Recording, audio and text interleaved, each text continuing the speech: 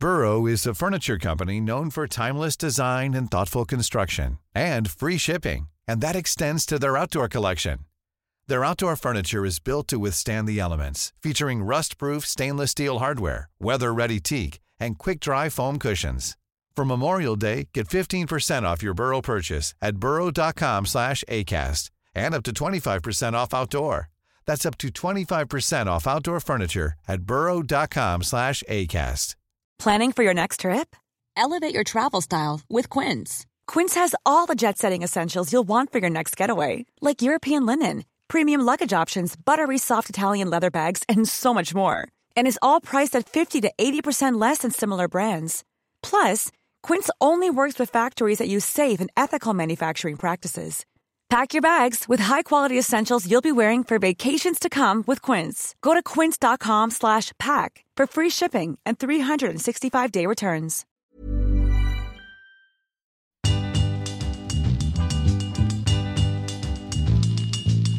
Hey guys, happy 2018 and welcome back to your one and only Soul Sisters podcast. I'm Jessie Katz. And I'm Dara Golub.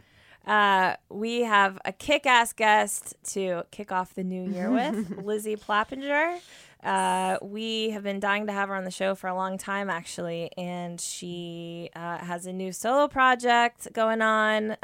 She's put out a few singles, and she has a new EP coming out at the end of this month, so this seemed like the right time to try to get her again, and here she was. Yeah, such a badass. Mm-hmm. First of all, I didn't know what to wear because she's just the coolest and most colorful and she's a fashion creative. Icon. And there's many articles written about her by Vogue when you search for her as any music publication. Yeah. And like I feel like, and also like her smile, she just like exudes this like confident, excited, happy, like wonderful energy, and like wears the colors and the fun to match it. So yes. So there was that. I was very excited. But she's also a hero of yours, especially for other reasons. I mean, we talk a lot about, on this podcast, and we've talked about having guests who are, yes, musicians, but also inspiring in other ways. And I think that Lizzie embodies kind of like what our idea of a soul sister is. She's a self-starter. She's made all of this stuff happen for herself. She's the founder of Neon Gold Records and subsequently a musician in her own right with the band Miss Mister and now with LPX, her solo project. And I think we always sort of wonder what is in the modern 2017, 2018, what does it mean to be on a record label? What is a record label? What is an indie artist? All of these questions. And she literally comes at it from both sides. Right. So she gives us a 360 view of being a badass woman in music. And she also supports the careers of other amazing women artists that we love. She has Christine and the Queens, Tovlo, Charlie XCX. Right. She was the first label for Haim. Passion Pit, St. Lucia. Right. And she exudes an energy of support and like community, as opposed to, I think a lot of artists can feel the need to have a competitive, edge and not be necessarily promoting others. And she's completely, I think it's because of her nature and also because of the work that she does, she's supportive of other artists in a very like giving way. Yeah. It's great. Okay. Well, this is a dope way to start the new year, so let's just get to it. Lizzie Plappinger on Soul Sisters. We are here, the end of the new year, the beginning of the new year. Fuck, see, that's weird. The end of the new year. It always feels natural the first time, and then the repeat is the worst. You're like, why did this feel so good the first time? The last time she asked me to begin, I never began, and she asked me to begin, and I like totally just botched the name of the guest. So I'm like, all right, here we go. Okay. We're using all of this, by the way. Keep going. This is great. This is my dream. To be here with you at the end of the year and starting a fresh year with Lizzie. Thank you so much for coming. Thank you for having me. I'm so stoked. What perfect, an enormously warm reception. I'm loving it. Have me as often as you'd like. I'm yours. Great. Monthly residency here on Soul Sisters. Residency on Soul Sisters. Perfect. Consider me a Soul Sister for life. Great. Even though you're already doing now your own hosting and like show that hasn't come out yet. Yeah, but the you're more doing so don't much. tell her she's too busy for us. Okay. Let her decide that. Yeah. I got all the time in the world for my Soul Sisters. Okay. Yes, I think that for many, many reasons, you're like the perfect sort of epitome of a Soul Sisters guest. Part of that is because of the diverse things that you do. and part of it is just your amazing energy. But I think that like we talk. I'm blushing. You can't see me, but I'm blushing. You can see. You guys can see. We talk a lot about. Oh, he looked at the camera. It happened. Yeah. We've been talking for about 20 minutes here. We talk a lot about industry stuff, but always from a musician perspective. We have not really had the opportunity to talk to someone not only just who's from an industry perspective, but who's has both. So, and it's you. Okay. So now we can start. Where do you want to start? Gosh. Well, okay, let's start with this. A little bit of a connection here. Yeah. So the first time I heard about Neon Gold is from a friend of mine, Ross, who's in St. Lucia. Just saw Ross the other night. He was at the LPX show. Amazing. He is an Iowa boy. My mom loves him because we throw this festival, Neon Gold, called Stars and Stripes every summer to raise money for the local YMCA. And St. Lucia came and played like 2-3 years ago. And the band stayed at my house. And my mom fell in love with Ross, as one does, because he's like a good Iowa boy. He is so a she good kept calling him Midwestern Opie boy. the whole time. That's funny. And it's like, your parents He feel looks like certain very attachments corn-fed. to people come in and out of your life. Sure. And so my mom will call me now and then and be like, how's Opie? And I'm like, you mean Ross? And I love Ross. But Ross is like, one of many characters in my scope of life. But, but he is like a permanent force in my mother's mind. It's funny how your parents hone in on certain people like that. Yeah. Once they make those connections. Because once you graduate, your parents don't know your friends. not the way they did like in high school. So it's different the way they attach to people once you're Right. older. And I'm constantly painfully saying to my mom, I haven't talked to her since high school. Will you stop asking me? I feel like a shitty friend. You keep asking. I don't know. You follow her on Facebook too, so you know about her 3 kids. I have no more information for you. You're like, I have many new friends. Yeah, exactly. Right. So you know Ross. So I know Ross, and I remember the first time hearing about Neon Gold was in like, I think 2011. So I'm making a documentary, and I'm sort of really interested in the process of moving forward and next steps. And being on a record label is /was, and I'm curious your thoughts on that. The step ultimate. that means you are making it. Yeah. And so I remember hearing about Neon Gold and be like, oh my God, your band is on a record label. That is everything. That's amazing. Not knowing how just like cool and hip and amazing and like, trend setting and everything that it would become or was your then. band trying to get with Neon Gold? What was your band? Oh my God. So Let's I was uncover it all. I know Ross from the New School where I met all my bandmates, and we were in Parlor Tricks. Yeah, I've heard of your band. Okay. Sick. Yeah. So were we trying to get onto Neon Gold? I don't think that was ever like Specifically, I don't think it works that way, really. Although I don't know why we wouldn't have. I mean, it doesn't work that way that a band will court a specific label.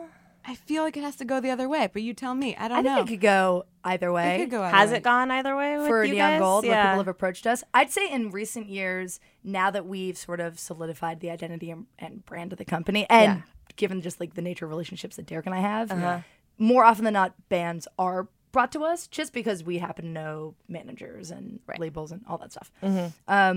But you're right. Probably at the beginning, it wasn't quite as much that way. Right. Yes. Right. But I mean, because now the artists that you have are the top artists, and I guess this is another good place to sort of jump into like some stuff.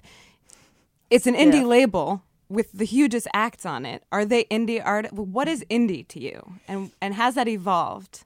Independent, I think, to me and to Derek has always been, that we are autonomous and not compromising our vision and taste. And so while we've operated as an independent label, we really like to claim ourselves as an indie label. And we started as a vinyl record label. We were with Columbia Records as a joint venture for 3 years, and now most recently we've been with Atlantic for 3 years. So while we, are independent and we have control over our own company and signings, we are lucky that we have had the backing of major labels to pick up and take our artists to the next level. And so I think we've always felt like we're this really great 1-2 punch for an act where you get sort of the hands-on, independent, unique attention of a small label, but when you want to really go dynamite, you have the strength and muscle of a major label to take you to the next level. What does that mean exactly? Like, can you give an example of like what you guys would do, and then when the major label would step in? Like for example, I think one of the things that like Neon Gold is best at, and something that we've really established ourselves as, is tastemakers and a really good sort of stepping stone and jumping off point for an artist. Right. So when I think about something like Haim. Yeah. We saw Haim at South by, fell in love with them, and then essentially, put out singles and EPs with them and booked their tours for like the first year and traveled on the road with them and helped build them, like build notoriety for them, whether it was through this blogosphere, through live, through press, general connections. And then by the time that, you know, the label and they were interested to like go to radio and really have enough money to make a music video, then the major label can get involved and sort of pull the trigger. And is that still how it functions? Is that you're not the line to radio and the bigger stuff like that? We are now, as we've sort of evolved and gotten more comfortable as a company and just honestly gained more knowledge after doing this for what will be 10 years next year. Wow. Now, and especially with Atlantic, I think we become more like hand in hand about developing a project. So most recently, we're working with this artist called Matt Mason, who's absolutely incredible. If you haven't heard, please check out his EP, which is out now. A singer-songwriter from Virginia. Amazing. And we've been developing him over the past year and putting him on the road and developing music videos and working to radio and all that sort of stuff. And I'd say that Atlantic has been side by side in that process. And I think that's really helpful for Derek, because I think down the line we would really love to be our own company. I think we always look to a label like Excel. You know, that's like for us the mark of being a brand that people recognize. When you sign to Excel, that means something.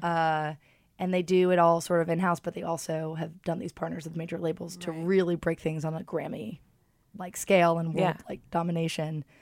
And so we look to that model a lot. So to have this firsthand experience with labels greater than ours to learn from, it puts us in a better position, I think, in time to hopefully take on board what we've learned and be fully independent. Right. Yeah. So you don't hand people off to them.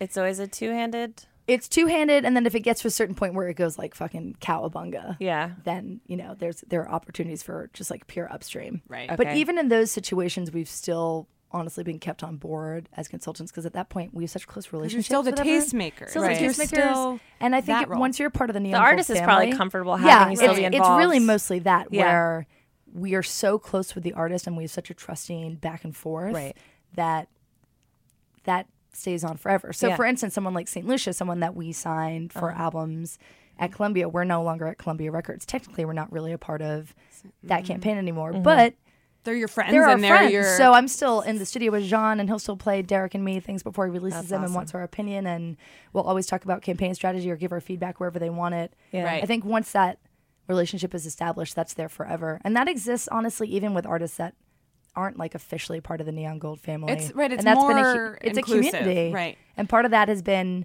supporting bands through the blog since the beginning, or supporting bands through Pop Shop, which has been such a huge piece of the Neon Gold conglomerate. How would you describe Pop Shop? Pop Shop for us is just well, I guess it started as an extension of the blog, as a way for us to really. We always talk to bands as like, you know, you're a starting band. You usually had to play like Mercury Lounge. It was going to be a really cold, sterile industry show. And what we felt so good about with Pop Shop was we're like, we're young kids, we're out of college. We can promise you a good fucking time, an amazing audience. It's going to feel like a party. It isn't going to feel like a weird, uncomfortable industry show. Yeah. And so Pop Shop has always had this incredibly just bright, fun party mentality to it. And so it was great to give bands an opportunity, instead of paying to 3 people, having a bit of a community and brand and following Neon Gold, to promise them a packed out show. Right. And to build relationships with people. So like putting on Walk the Moons for a show or Group Loves for a show. It's great to build those relationships and to be able to be a part of their story without having officially have our hand on them with being the label. Totally. Well, can I just ask, how do you find artists? Like, where does the taste making begin? I would say Derek and I are obsessive. Okay. Like, I mean, just like completely Obsessive, crazy people. just like going to see shows all the time? I guess, you know, at the beginning it was going to see shows, but it was also like, you know, being obsessed with MySpace and Bandcamp. Yeah. And going to shows, and friends always sharing music with us. And honestly, just like living and breathing the blog life.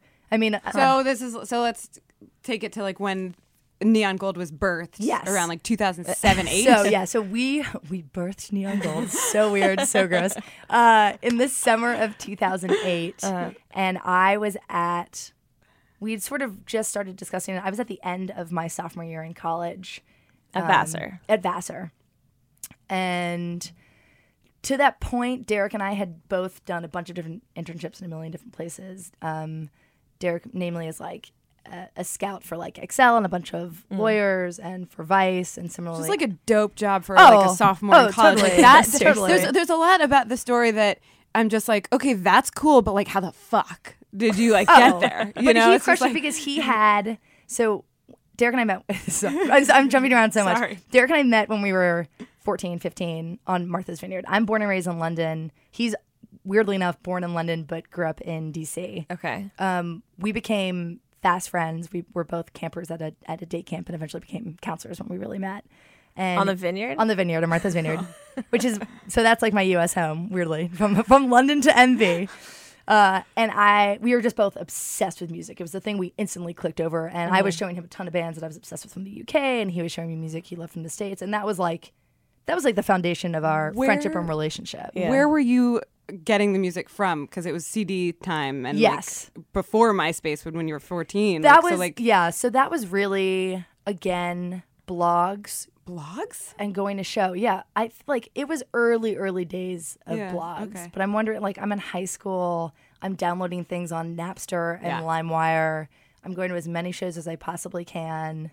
And so it's not from your parents. It's like not from my you- parents. I mean, my dad has amazing music taste, and my older brother, absolutely, I think was like an enormous part of how I first got introduced to like a lot of music. Like I remember stealing Miseducation of Lauryn Hill from him at a very young age, and that like That defining album a comes huge up a lot portion. on the Yes. show. Yeah. Yeah. Oh my, that just and stealing your brother's records. I mean, he had a huge case. I just remember taking them all the time. Yeah. So I was always into music, and they always loved music too. But yeah, downloading and going to shows and going to like there was a Tower Records on Kensington High Street, which I lived off of, and I'd go all the time and I'd listen to their picks, and I'd also go to Rough Trade in Notting Hill, and they had like really indie records that I wouldn't hear anywhere else, and I like loved the process of discovering records and talking to the shopkeepers, like, you know, about what they were listening to, and Right. there was such That's like the best such source. an actual like living music culture where there was a real back and forth about what you liked and what you didn't like. Which is totally gone now. coming back though, it's especially through but Record maybe stores? not I mean, the records- record not store record thing. but not that. stores. I mean, I guess Not there that- are online forums in terms Right. of like Reddit and things like that, but not where like Yeah, you but really the hook people to a that stranger. ran those stores, like they Oh, knew totally. more than anybody. Totally. Yeah. Totally, because they lived and breathed it, and Yes. they were also That's all that there was. terrified It was a and passion judgmental. thing, not just a Yeah. business thing. Totally. Yeah. I also remember my, you know, I was in high school. My older brother's 2 years older than me, and he was at college, and Pitchfork was just starting out. I remember him coming home from college and being like, "You're going to absolutely love this," and introducing me to Pitchfork. Yeah. And I was probably a sophomore or junior in high school, and truly like, it was the first I had ever heard of so many of these bands, and honestly heard a certain kind of music, especially electronic music. You know, I always really liked rock and punk and alternative and pop and soul and funk, everything. Yeah. But I didn't really know that much about like really experimental electronic music Yeah. like Voix Up or Fortet or Boards of Canada, or even like I remember when the Go Team, like Thunder Lightning Strike came out, and I was like, oh my God. That level of like sampling music from all over and putting it all together to create an entirely new sound, it totally blew my mind. But you And weren't made me playing so music then, excited. were you? I wasn't playing music. I was Okay. just Super fan. a super fan, like Yeah. obsessive listener. Yeah. And again, like I remember, falling in love with that Go Team record, going to see them, and this Norwegian psych folk rock band was playing. Dunyan was opening for the Go Team. Such a weird pairing. That like would never happen now.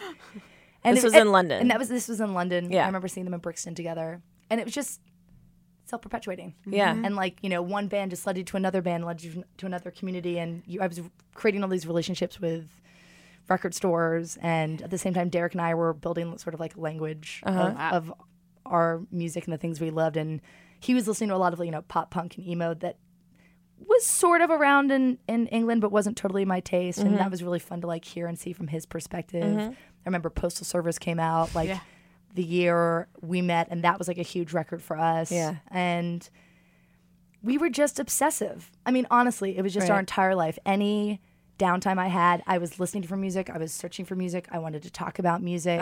And he was my main outlet to share it with. Okay.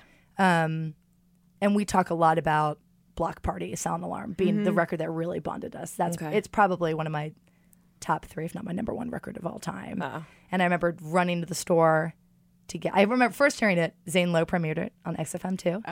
Derek and I falling in love with all the singles that we had heard.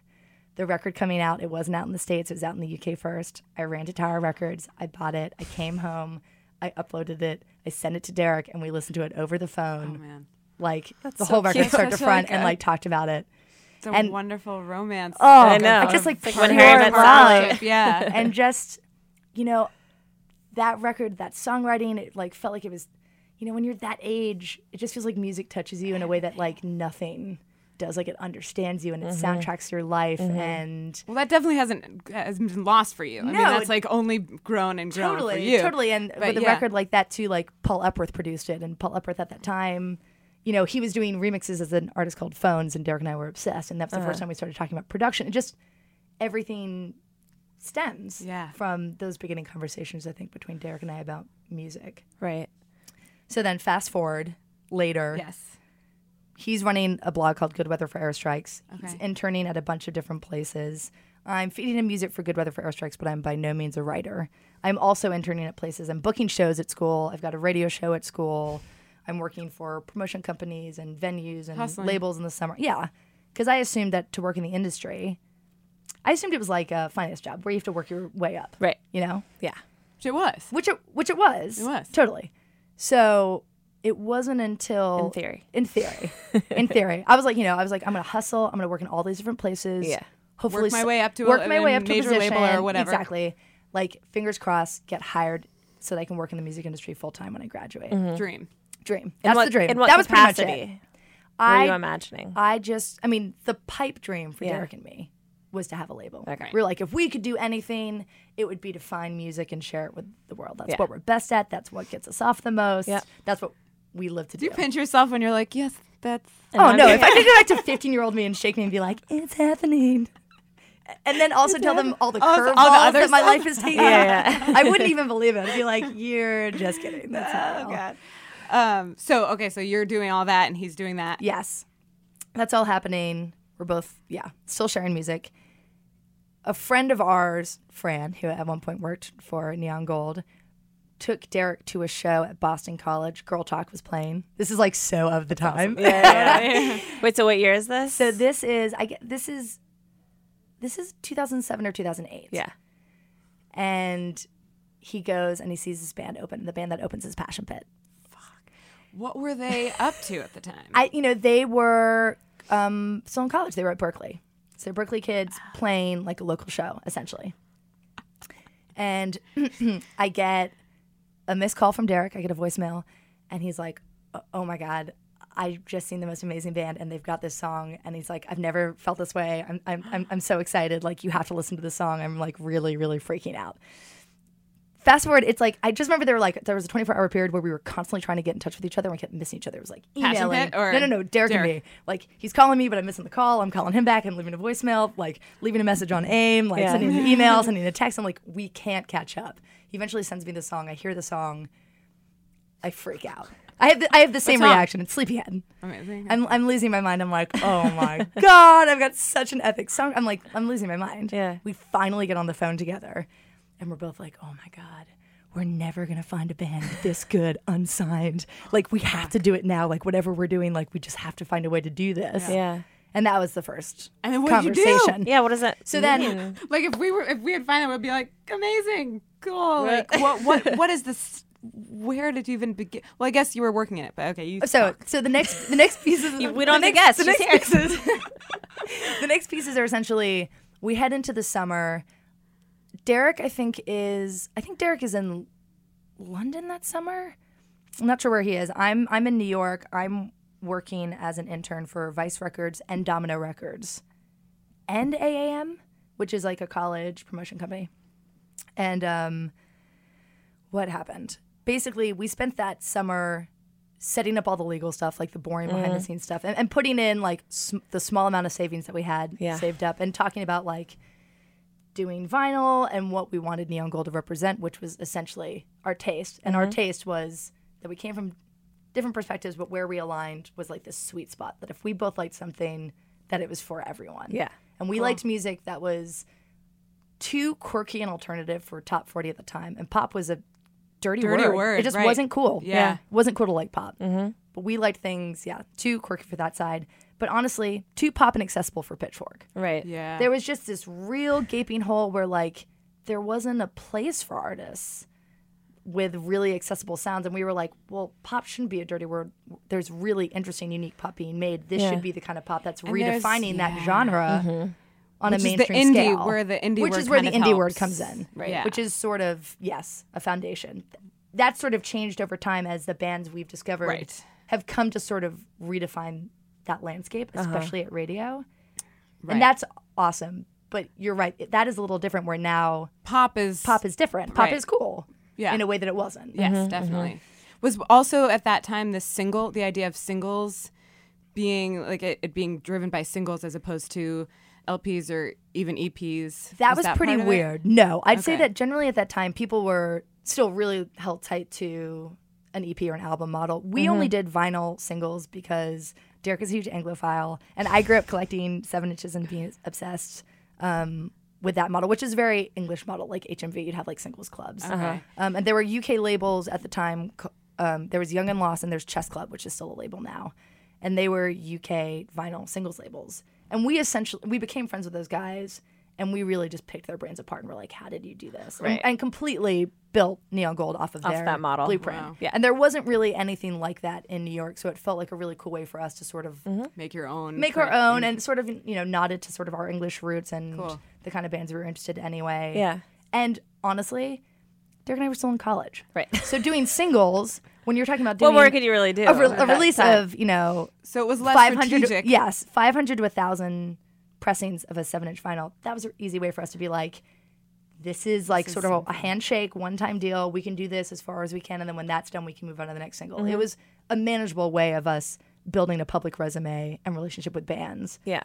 and financially while still being in school Right. and So- learning the business because we Right. also were really flying by the seat of our pants. I Yeah. mean, you can intern wherever you want, and you learn something, but you don't know till you're in it. Of course. No. Now, when you say you put your savings in, does that mean also your families were helping you? Yeah, I'm I mean, thinking your about kids, I'm thinking about what so- we started with. Like, we're literally putting. I think we started with $10,000. Okay. I think I genuinely can't remember if we both put in 5,000 or we both put in 10,000.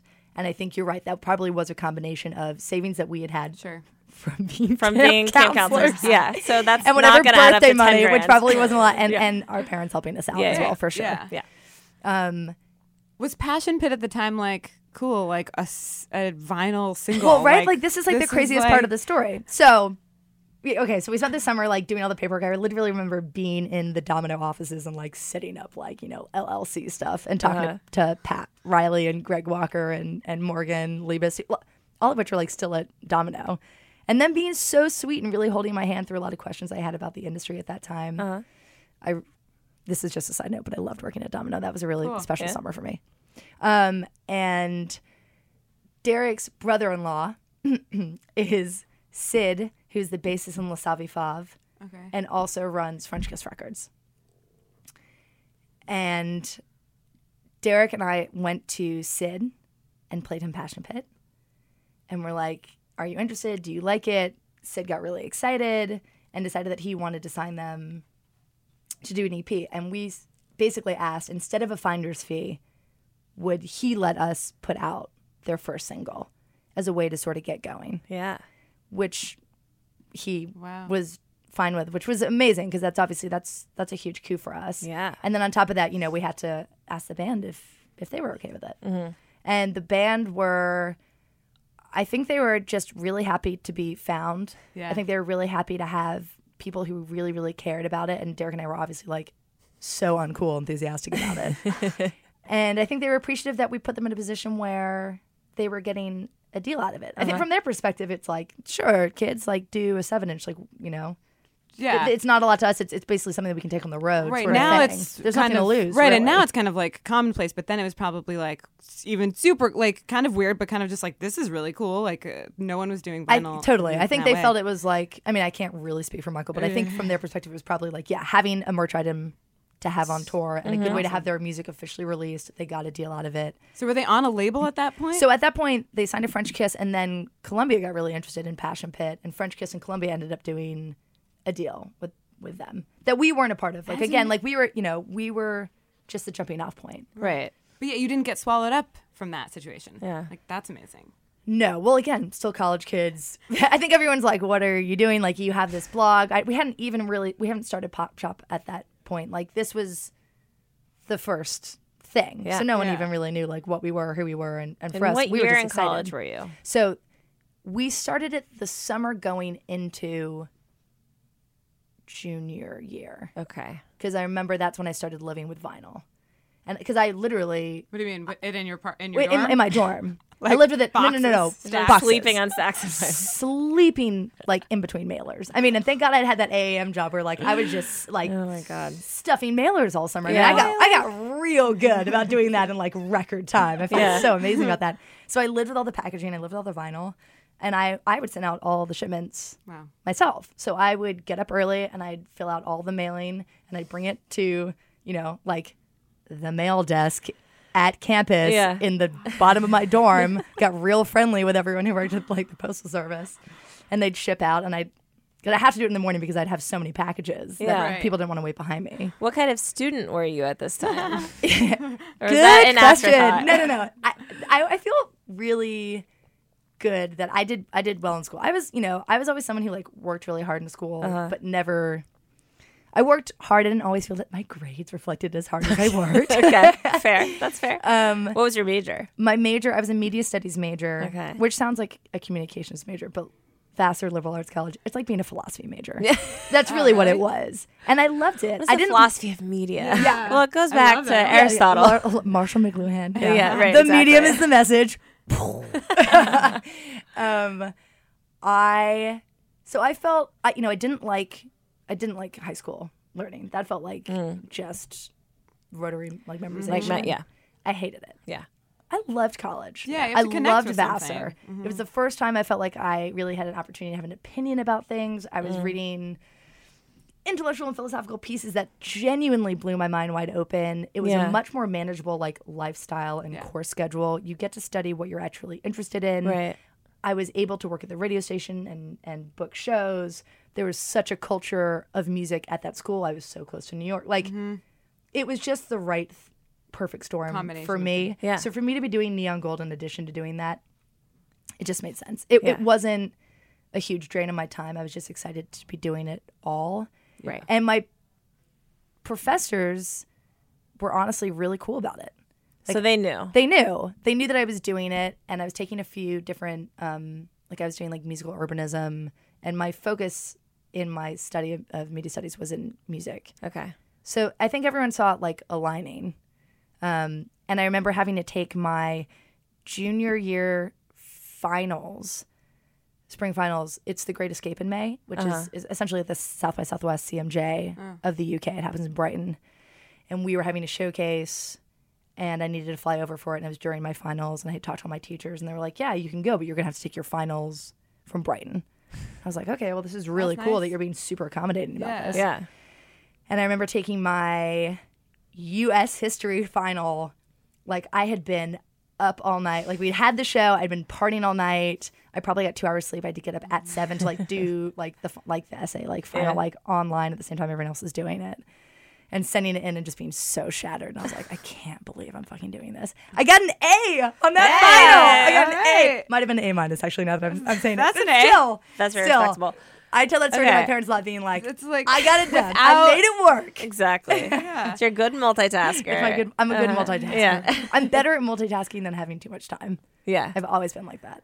That makes sense. Yeah. Yeah. I would imagine you're constantly just, as we were talking about before the podcast, the lists, the constantly Constant doing lists. things. Right. Constant lists. Yeah. Did you, we had Verite on the podcast recently. Oh, It's wonderful. I love Kelsey so much. I played a show at Babies on Tuesday, and she was there. And I've interviewed Kelsey for Yes. the Vivo show, Yeah. and she works with and dates Zach, who's the drummer in Miss Mister, and Zach produced on the last Miss Mister record. So we're a real tight-knit crew. Yeah. And I just like don't have enough good things to say about Kelsey. Yeah. Yeah. She's amazing. And which is an interesting thing because I'm curious, she is a true independent artist in a Yes, way that she the is. word, and which is why this word gets a little murky for me. For sure. And why word independent? The word independent, because she could clearly, I'm sure, like be on Neon Gold if she wanted to. I shouldn't put that in your mouth, but I assume from what you just said. And still be considered indie?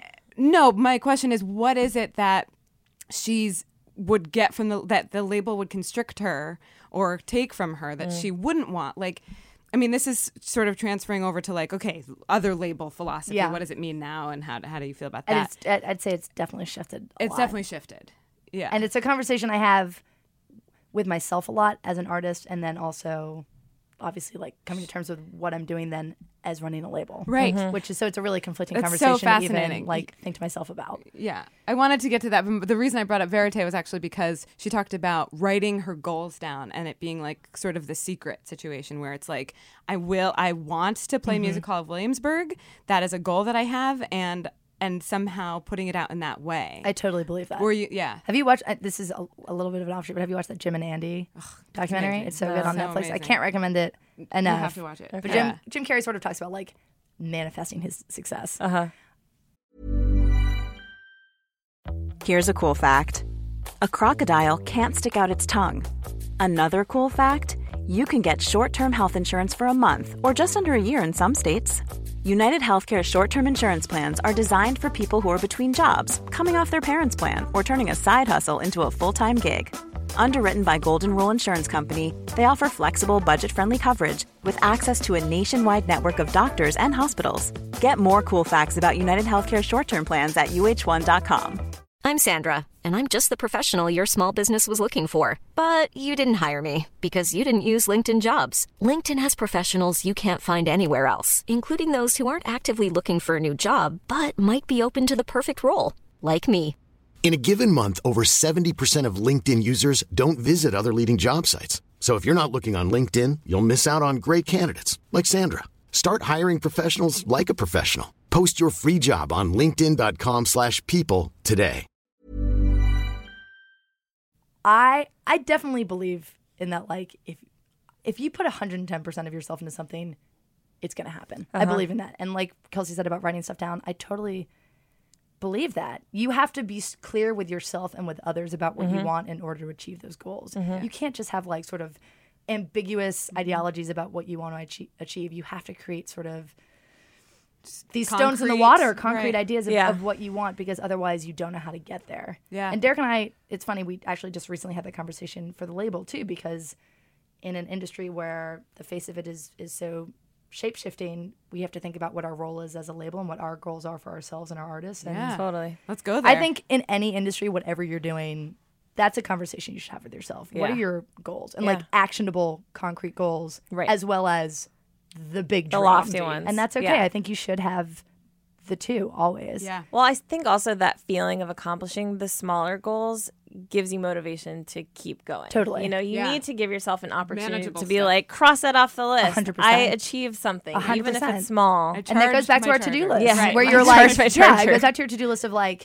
okay, put on like taking a shower, taking out Take the a shower. trash. Yeah, Right, exactly. yeah. Because You cross the it more off, things you feel great. you feel good, and then it feels Yeah. like you're getting momentum, Right. And you're just building off of that. If I feel like I've done 10 things, just personal actions before I even have to get to my first emails of the day or a meeting, Yeah. I already feel like I'm on a roll. That yeah. feels good, Yeah. Even if I'm falsely giving myself. That's what it's not. this is my Chum. argument for being a morning person and giving know. yourself time before you go into work in the morning. So I you so can feel like you desperately had a want to be day. on your I'm page. trying. I'm trying. Oh, me too. It feels great brutal. when it happens. It feels so good when it especially happens. because- Yeah. Yeah. I'm talking to two musicians. It's the wrong I'm just a audience night for owl. a morning person. Yeah. That's the problem. My mom is a morning person, and so It's there's just- so much it judgment seems around dreamy. it. Yeah. It's the way, It guys. seems dreamy. It really does. Do you crash early? Yeah. Are you exhausted? I have to. That's the difference. Yeah, that's Yeah. the difference. Yeah. But I also wonder, like, Like I was dying to go to your show. I couldn't go to an 11 o'clock I know. show. And where we're at now. You know, Yeah. I want to be It's real like with you. pretty sad. We went on late, because all the bands went on you would've late. killed so me. changeover to go out. I didn't go on stage till 11:20. Yeah.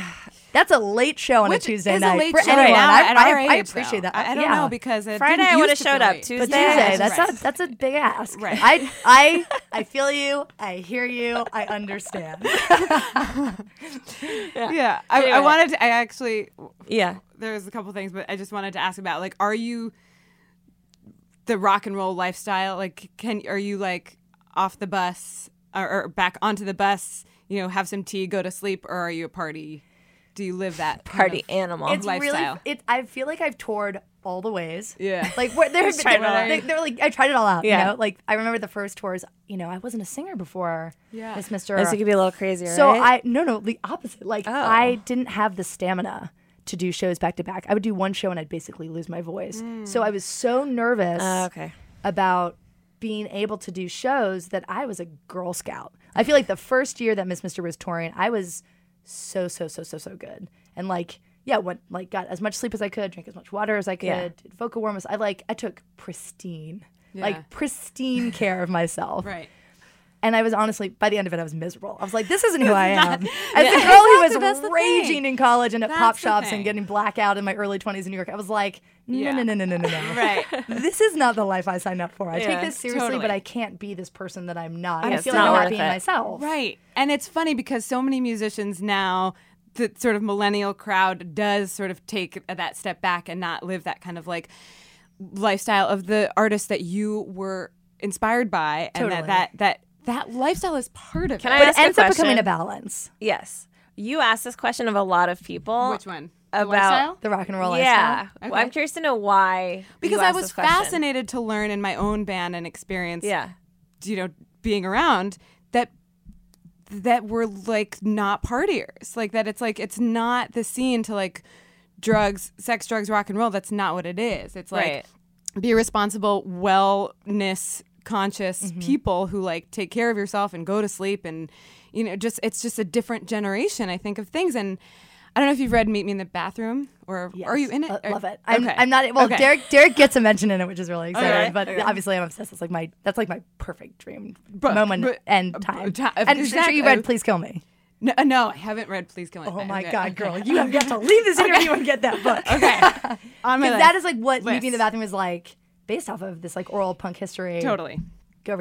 You're going to feel so fulfilled and satisfied with that. I know, it's like I'm so definitely- excited for that. Is the greatest gift I can give you out of this Amazing. interview. Okay, fantastic. So that's Once what you we're read it, talking you have to come back. about. So we can talk about it. Yeah. Oh, okay. When you read it, well, let's We'll have a book club. We'll have a book club, and we'll Yeah. talk about Please Kill Me and Meet Me in the Bathroom. Perfect. I would Okay. love that. Okay, but that's what I'm talking about. Is that as a lifestyle that I feel like it's hard to maintain as an artist, Yes. but they did, and I feel like fewer do. Am I just like in my own bubble of experience, or do you find that I'm speaking some kind of truth? I think there? you're speaking some kind of truth. I eventually did Some kind of truth. I eventually found a middle ground where there them tours where I got too fucked up and I couldn't do what I really needed to, and I didn't like feeling like I wasn't taking what I was doing seriously with this Yeah. opportunity. And then I found this middle ground. And I I feel like this is like with any job. For You sure. start a new job, For you're sure. so good, and then you test your limits. You're like, no, I can't then really you do my find what you're job if I do capable that. of. Yeah. But I think the biggest difference is basically where we are in time. You know, if you think about bands like touring 70s, 80s, 90s, early 2000s, there just wasn't as much constant pressure around you to do as many things. Think about bands now where Yeah, like it's true. Your social media all your the time. social media all the time, your Yeah. press all the time. It's much quicker to get to places. So bands where they have like they'd have to take a day to travel between shows Right. or whatnot. Yeah. Just everything is consolidated. So I think an artist is being asked to do a lot more all at once than they ever were. And they have to be on all the time. Right. So you don't have as much like privacy or downtime to get as fucking wiki wild as Right. you want. Right, you have to be the business person when in you the sort morning. of got to be You have like, to, like, face all the time. Face all the time, answer emails. If you're not on a label, you're doing it all yourself. Totally. So like you're constantly on email, you're constantly on social media, you're doing press, you've got a show. Like Right. there just isn't. I mean, I don't get to feel- go I to feel sleep really- and just- no. I feel bad for people. Well, for a lot of artists now, where they don't have that downtime to go crazy. I think certain people like still do it. I look at someone like Tovlo and Charlie, and like those girls rage. Nice. I mean, they are living their best Yeah. And there's life on the something road. about and, it like, that, like, totally, it's fulfills me in a exciting. weird Someone else was way. saying that about them on the podcast. I forget who it was. Anyway, it must be yeah. true. But I think like there's Not them an specifically. element of not losing Oh, I think yourself. I was asking but- Phoebe Ryan. I was like, "Are you a party girl?" Another one of my. It was Phoebe. It was faves. Phoebe. And Well, It's Phoebe, just but like- Phoebe loves weed. I mean, like Yeah. Phoebe's one of the best stoners I know. Like she lives her best But I feel life. like she called out rages Charlie life. about this. Yeah. Yeah. Weed is a little different, but maybe not. I don't know. But What? It's still happening. It's, It's still out happening. there. It and- makes there's some romanticism about a bygone time almost. Yes. You're saying weed is different. Like you can smoke a lot of weed Yeah, and still kind of be good. Kinda. Yeah. Well, I would say that the More than people alcohol. I look to who I'm like, you're still raging, and it's goddamn inspiring. Charlie and Tove, Right. And also, Cage the Elephant guys go Oh. so hard. Yeah. And the Portugal the Man guys go so Okay. hard. Like, Is there those a guys difference- are really, really, really doing it. Okay. It's inspiring. Is there a difference that we're talking a little bit about rock versus pop Well, in this way? I'd say no, only because Charlie and Tove go just as hard True. as those Okay. guys. Yeah. And they're two different genres. Right. And No. electronic artists, DJs, I mean, like, Okay, totally. they can be hungover and Right, right, spin, right. and hip hop artists are blazed out of their mind. Oh my Right. God, I could never smoke and go on stage. That my seems God. like an absolute No nightmare. way. No way. It's a real panic attack. And if I took drugs, if I took E or something and performed, I would literally just be making out with the entire Oh my God, I can't even Just be- imagine. It would just, like, Your I'm already smile so performance art. love. I would be like dripping with attention for every single person in the audience. I'd have proposed to everyone in the audience by the end of the show. Right. Right. So I think your fantasy is still being fulfilled. Great. What you look unsatisfied. You know? so No, no, no, I'm But just- think about what these artists are being asked of. No, I think that's exactly to my point that I was going to ask you also, is just like, what is the difference of these idols that were only like 8-10 years ago coming up and changing the scene? And also the music scene that is in that book, Meet Me in the Bathroom, it starts off in like 2001. There's sort of a wasteland and there's like nothing really happening in rock and roll, basically. Oh my God, I am holding on to that so tight. So I'm That's wondering, inspiring to me as someone I who's know, in New York who's for now trying do you to feel do like it. you're transitioning a little bit from pop to rock? Yes. Yes. Okay. Yeah. And do you feel like there will be obviously pendulums swing all the time. That's inevitable. I but really like, hope. do you see that? Are you excited for that? Is that like? My feelings about it are, they are this. Is that that there isn't, for me on a personal level, there was a natural progression where we had done 2 albums with Miss Mister. I'd only ever made music with Max.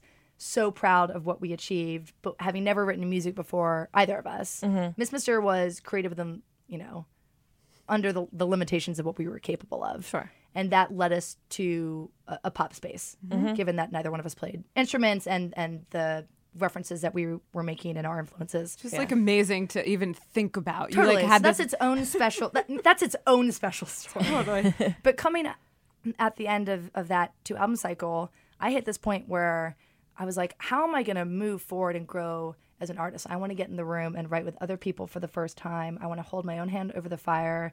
I'd been in partnerships my whole life to that point, whether it was with Derek with Neon Gold, Max and Miss Mister. I was coming out of a 5-year relationship. It just felt like the first time in my life where I was like, wow, I just really want to do something on my own and not compromise and have an autonomous vision and just see what I'm capable of, having learned everything I've learned from Neon Gold and Miss Mister, and do something that really honors the music that I really grew up listening to, which is really so much which is rock and indie and punk, and that's so much that time period of Meet Me in the Bathroom. Right. When I talk about Yeah Yeahs and Le Tigre and TV on the Radio and Block Party and Interpol and The Strokes, like that was such a golden era and age for me. It had a huge influence on me. And then even before that, someone like PJ Harvey and Fiona Apple, Right. Susie Sue and the Banshees, Shirley Manson. Like I've just always had this super, super sweet spot for just rock music, and alternative music. And that if you see me on stage, even with Miss Mister, I've always been that character on stage. The music didn't necessarily match who I was at that point. Okay. So that was my task to myself heading into LPX was I need to do something that feels more in line with wholly myself on my own terms for myself. So that was a natural progression that brought me to that place. Yeah. Thank you. So good. But also, I would say yes. There's now that pop music is not a dirty word, I love pop music. I've got so much love. I mean, I think I've proven that. I think my life has really been a love letter to pop music. Yeah. But I feel like because there's a certain circuit of writing now and people in the mix, everything is really sounding very samey to me. I feel like there's everything sounds like electronic, but still has those R&B influences, and everyone's going to the same writers and the same producers. And I just honestly really, really, really, really miss these wild, bold, alternative women. I just don't feel like that people have, like the Alanis Morissette or the Sheryl Crow or the Gwen Stefani or the Shirley Manson that I grew up with. and I see such a lane. And I feel like LPX is all the best bits about pop that I love. Totally. But it's still so true to my roots in punk rock and indie. If you don't see the thing you want in the world, you got to be it. Totally. Sometimes. That's exactly how I feel about it. So I take that really seriously. It's brilliant. hard because, it's hard also when you're creating music that I'm hearing top down from labels. Don't sign alternative. No one's interested in alternative. Sign alternative to your label? Not to us, but I hear it within other companies telling their A&Rs, like, people don't know what to do with alternative music. Which is rock. Which is like which what is your rock, LPX which is rock. would be considered alternative. It's like the least streamed and understood genre on all the services. Everyone's only really interested in pop, electronic, and hip hop. And hip hop, yeah. Which is totally fine. Like you said, there's a real pendulum swing, but it sucks at a time when I actually genuinely feel like there's this sort of amazing renaissance of alternative happening. I think about someone like Mitski or St. Vincent or Bully or Big Thief. I mean, this groundswell of really exciting things happening in alternative, and there just isn't a lane. I wanted to ask you about St. Vincent. Yes. I just saw her concert at King I Theater. haven't seen it. I'm really curious to see it because as someone who's like, I feel like an art rock band in my own right. I feel like that's, she's claiming that lane. Art rock band. Is that what you just said? She's art rock. Right? Art rock. Yeah. No. I just hadn't heard that. But does that help you Yes, understand the it show does that help you me saw? because I have very conflicting Yes, and I have heard feelings very about conflicting it. I feel I have a lot of emotions I want about to hear it. all your emotions about it because I haven't seen it, but You've heard. I hear both sides, so I want to hear your side. Okay, I'm one that would do this in general. I will play both sides because I don't me too. have, I'm you know the- what I I'm mean? the I'm not worst going to at be this. like, Yeah, I yeah. feel this one way. I have a lot of feelings. I've loved St. Vincent since her first record and Yes. saw her play live and fell in love. And I've loved every record since, varying degrees. But I think and what excites me about her is that it is this lane of rock, but there's such a unique sound and her playing is so inspiring and watching her play with a band. Okay. So seeing her show where she stands on the stage alone and then, has these very colorful, very poppy videos behind her, this sort of weird performance art. I felt like I was at an art show listening to her album. I didn't feel like I was at a concert. And if I put it in those terms and I say this is an art rock show, cool. I'm all in on that. I appreciate that exists in the world. I appreciate she's someone who's pushing things forward and who is doing something different. All in on that. It's not what I want as a fan. As a fan of St. Vincent's music, I want to go and see her kill it on guitar with a band. I want to see a drummer play. I want to see her backing band. I want that experience. And I felt like an old head. I felt like, man, I'm lame. I'm old. I can't get down with just these tracks. But it bummed me out. But I'm but at the same time, I'm a fan of yours as an artist. If this is your choice right now as an artist, I'm in. I get it, and I'm cool with it. But it's not what I, as a music fan, was excited for. I hear you. And I feel like that's genuinely been what I've heard from huge fans of hers. And I'm also a fan. I think about St. Vincent as her own artisan lane, as every artist wants to be. And especially with her, it's St. Vincent before David Byrne, and it's St. Vincent after David Byrne. And you just have to acknowledge and contextualize that she was a different artist before and after him. Okay. And I think she sees her role as an artist now sort of regardless of genre. And I have to respect that. Obviously, in my mind and heart, I consider her a role model and a bastion of alternative rock and female force, especially in that lane. But I think, and I don't know Annie Clark, but I have to imagine from her perspective, she sees herself as essentially a modern age Kate Bush or Bjork. Yeah. And those are kinds of artists who revolutionized concerts. And I also respect that, shows are, I feel like her art show, her concert, is a reflection on the repetitive nature of a concert, which it does, you do end up becoming robotic. So you and mean that that's a commentary on it I think in a way? I think in some way, and again, hard for me to comment without having seen the show. You know what you're but I think that there's an element of touring where you start to feel robotic and it feels so constructed. And yes, it feels raw and fun for the audience for the first time. But Right, that's where it gets kind of the Warholian, kind of just showing us right, and that's where the videos came in, and you're so it's thought provoking in that art way. But I absolutely hear you at a time when alternative feels like it's not getting a lot of attention and love. and for her to be at the level which she's at, to not be performing with a band, do to it- really yeah. be leaning into this genre and territory that I feel is missing and I desire as a fan. Yeah, It's hard to come to terms with. So I totally hear what you're saying. Yeah. And I would want that too. I really want to see someone wild out on stage. I saw Spoon last week and I was like, God, it just feels great to see a rock show. Live And like, instruments. I can't wait to see like War on Drugs and The Horrors are my 2 favorite records of the year. I can't say, if you have not listened to The Horrors record, it's the most haven't listened to that one, underrated no. record. I haven't seen it on nearly enough end of year lists. Okay. Living for it. So do you I want to see a rock band play. Yeah. Do you see LPX as alternative or rock or both? So or? I see it. Well, it's funny. I have this conversation with management all the time. It's really hard because I'm coming up against this wall where I see it as an alternative project. Okay. One of my goals is in a genre massively dominated by men. Yeah.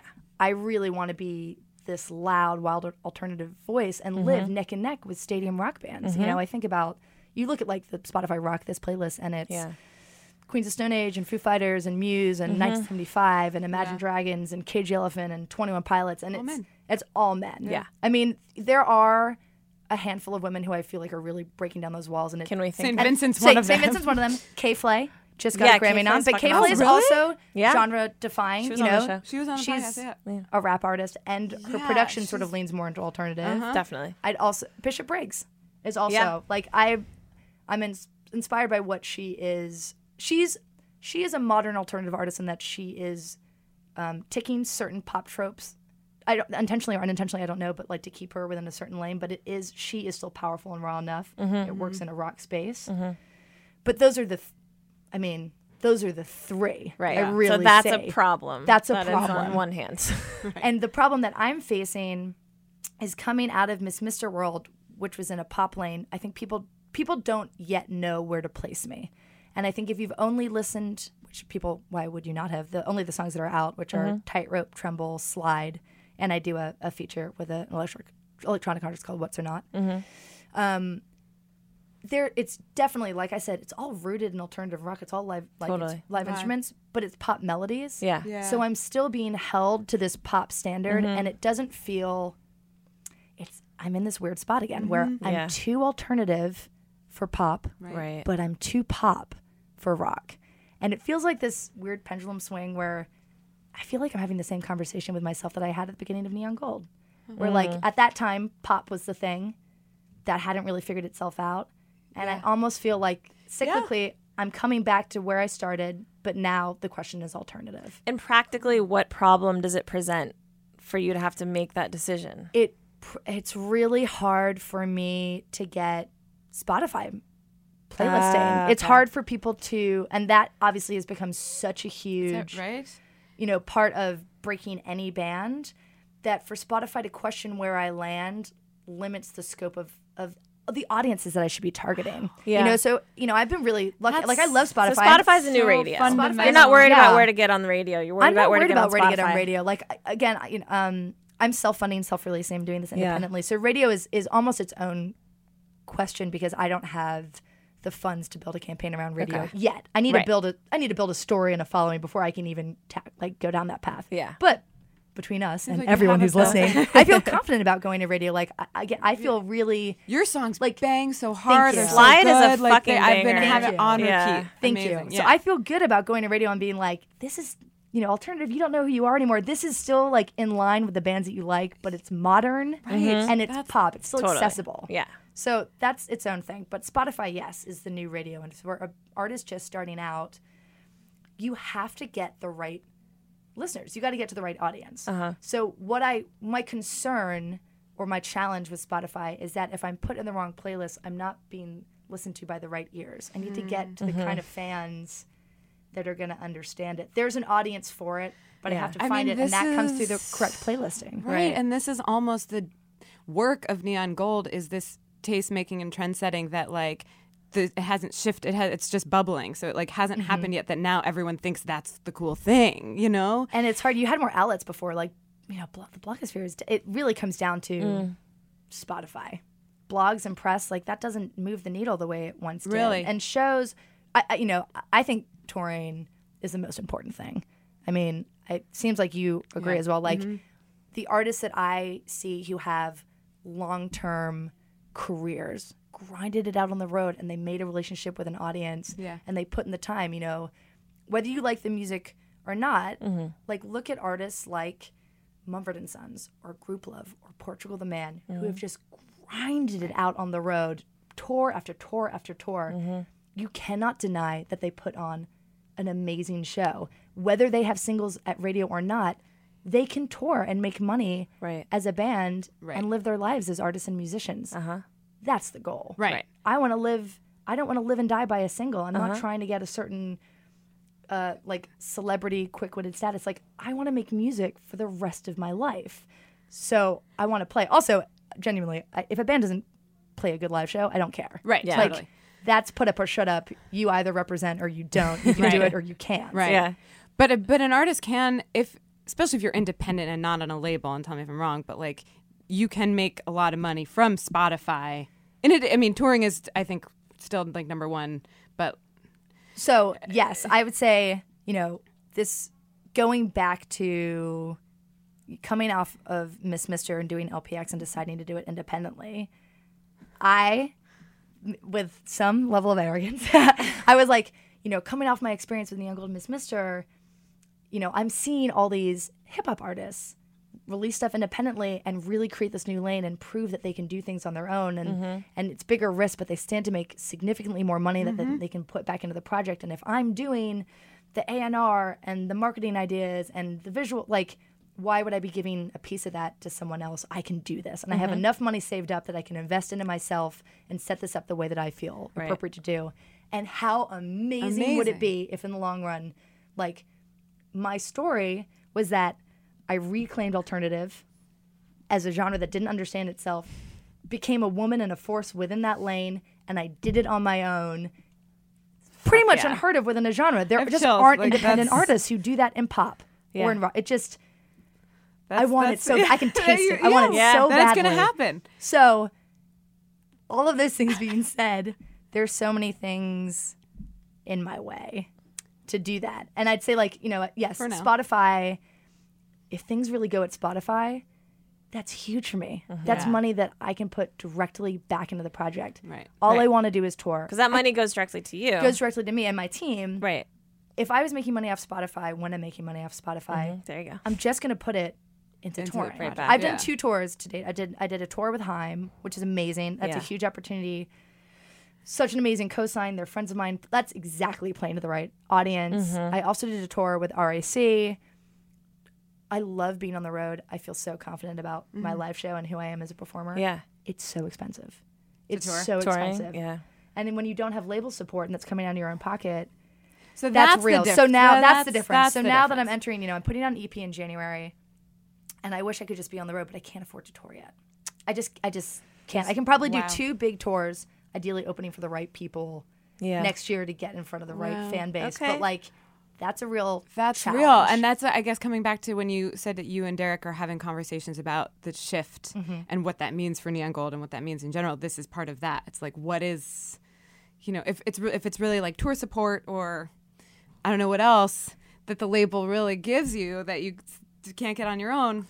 It's tough. It's tough, but the way that Derek and I talk about with Neon Gold is what we feel we offer. You know, I think the conversation of being on a label or not on a label definitely comes down to what genre you're in, what kind of artist you are, and what your interests are. You know, I've definitely worked with musicians who just live and breathe the music, but they don't really care about the visuals, which is totally okay. You know, or I live with artists who aren't really good at recording but really like playing live shows and don't know how to translate that or don't know how to do marketing, don't care about that side. That's totally okay. Sometimes musicians just want to be a musician. And what we offer is We'll take care of we'll you. help with marketing and campaigning. That's what we're really good at. Something we take a lot of pleasure in doing. And we'll be your ears. Right. Like what we're best at doing is A&R and marketing. So if you're an artist looking for those things, looking for feedback and help getting off the ground and a completed vision, or, you know, we've worked with so many artists like Marina and Christina the Queens and Tovlo who have such a whole vision for themselves. We just want to be there to execute your vision because you have such a complete sense of self. So do you feel like we are in this special lane where we can offer bands those opportunities and offer tour support, which is huge. That's everything. Yeah. But yeah, I totally understand why a hip hop artist would be like, why do I need you? I can just keep releasing mixtapes. I've got no overhead to tour. Right. And put that money back in the project. Yeah. So it's a confusing, ever-evolving conversation that has no clear answers and is different for everyone. That's good. I feel like you've marked out your resolutions for 2018. Yes. You have your achievable goals, your lofty goals. I really hope. Yeah. I mean, you just nailed it with what you said. You know, what you're going for is exciting, because I think a lot of people.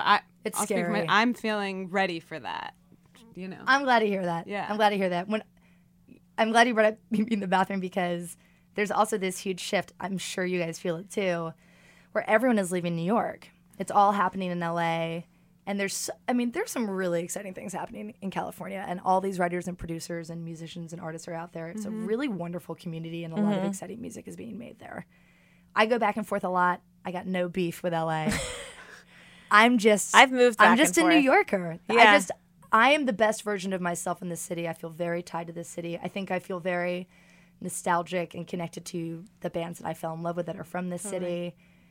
And so when I started Meet Me in the Bathroom, it opens and it basically talks about New York being this wasteland. No one's here. Yeah. No one cares. There isn't a scene. Right. And how at the same time there is something alive about it that is inspiring, and like Well, then if you stay, you can become the pioneer of the next era. So in my mind, that's what I'm holding on to. I'm like, love it. if it happened then, it can happen again, and why shouldn't it? And yeah, I think all the intentions are in the right place, and New York Totally. is always going to have that magic, and people are always going to say New York is dead or LA is dead. Yeah, and they've always said it. you though. just got to do your thing. Yeah. Do what's right to you. Yeah. I'm happy. But something here. I appreciate about you is that you're claiming your lane, but you also try to open the lane, especially for other women artists to come with you. And I hope thank so. you for that. I mean, I don't think you're it's about doing it. out shouting one another, right? Like it's like more This hands is on the deck, the message better. I hear a lot of women saying now, which we all have to understand ourselves. There's room for all of us. 100%. We've been taught that there isn't, that there's only room for one.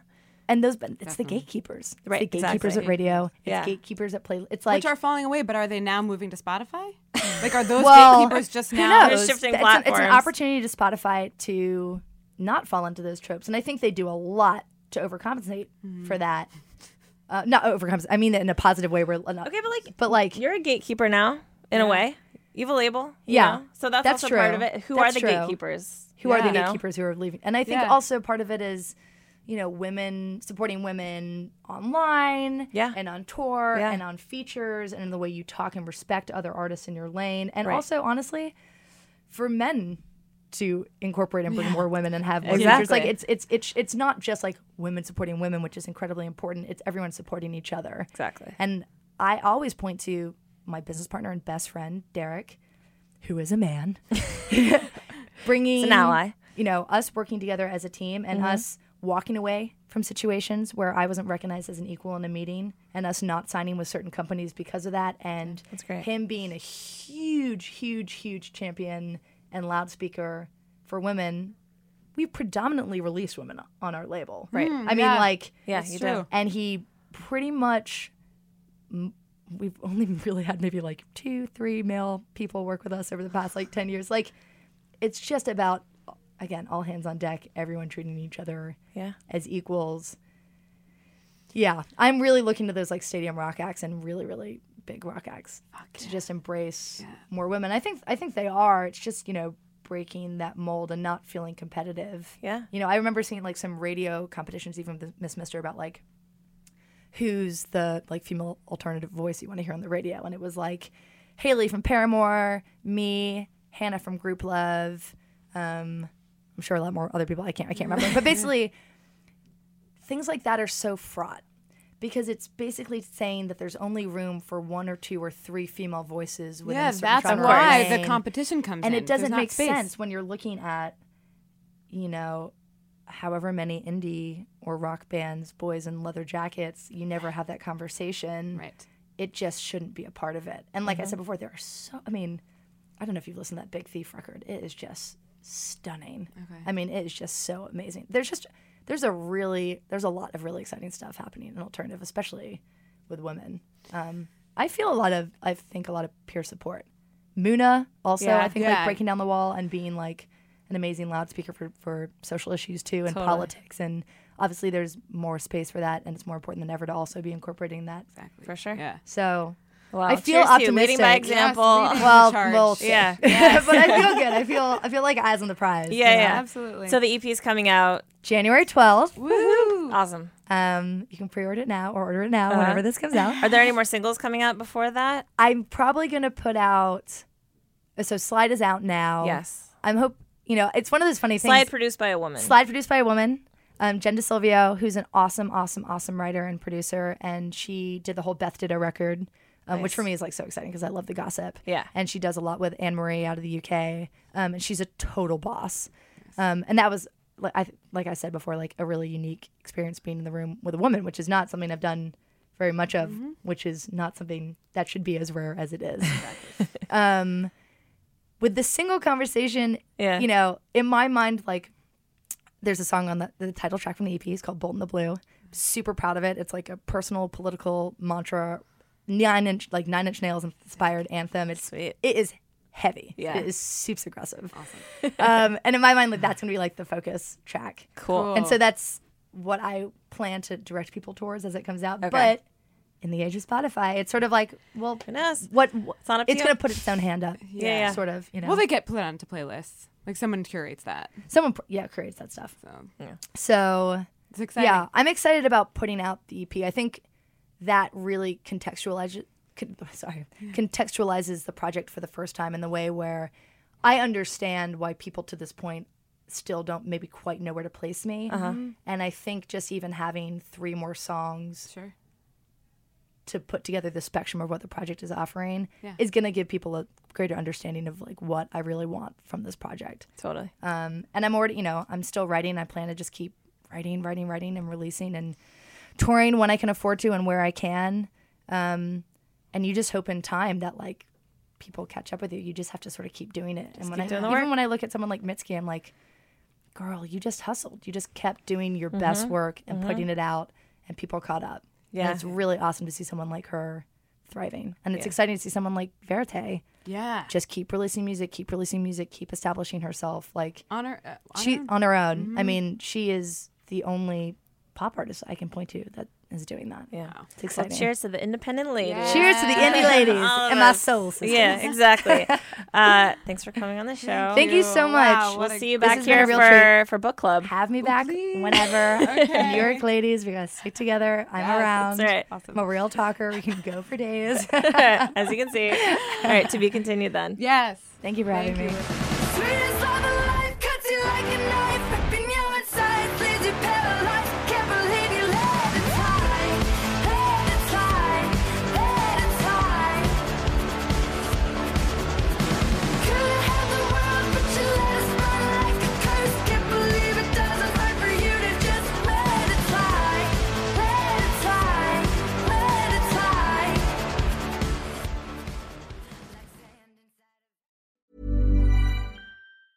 Mom deserves the best, and there's no better place to shop for Mother's Day than Whole Foods Market. They're your destination for unbeatable savings, from premium gifts to show-stopping flowers and irresistible desserts. Start by saving 33% with Prime on all body care and candles. Then get a 15-stem bunch of tulips for just $9.99 each with Prime. Round out Mom's menu with festive rosé, irresistible berry chantilly cake, and more special treats. Come celebrate Mother's Day at Whole Foods Market. Even when we're on a budget, we still deserve nice things. Quince is a place to scoop up stunning high-end goods for 50 to 80% less than similar brands. They have buttery soft cashmere sweaters starting at $50, luxurious Italian leather bags, and so much more. Plus, Quince only works with factories that use safe, ethical, and responsible manufacturing. Get the high-end goods you'll love without the high price tag with Quince. Go to quince.com/style for free shipping and 365-day returns.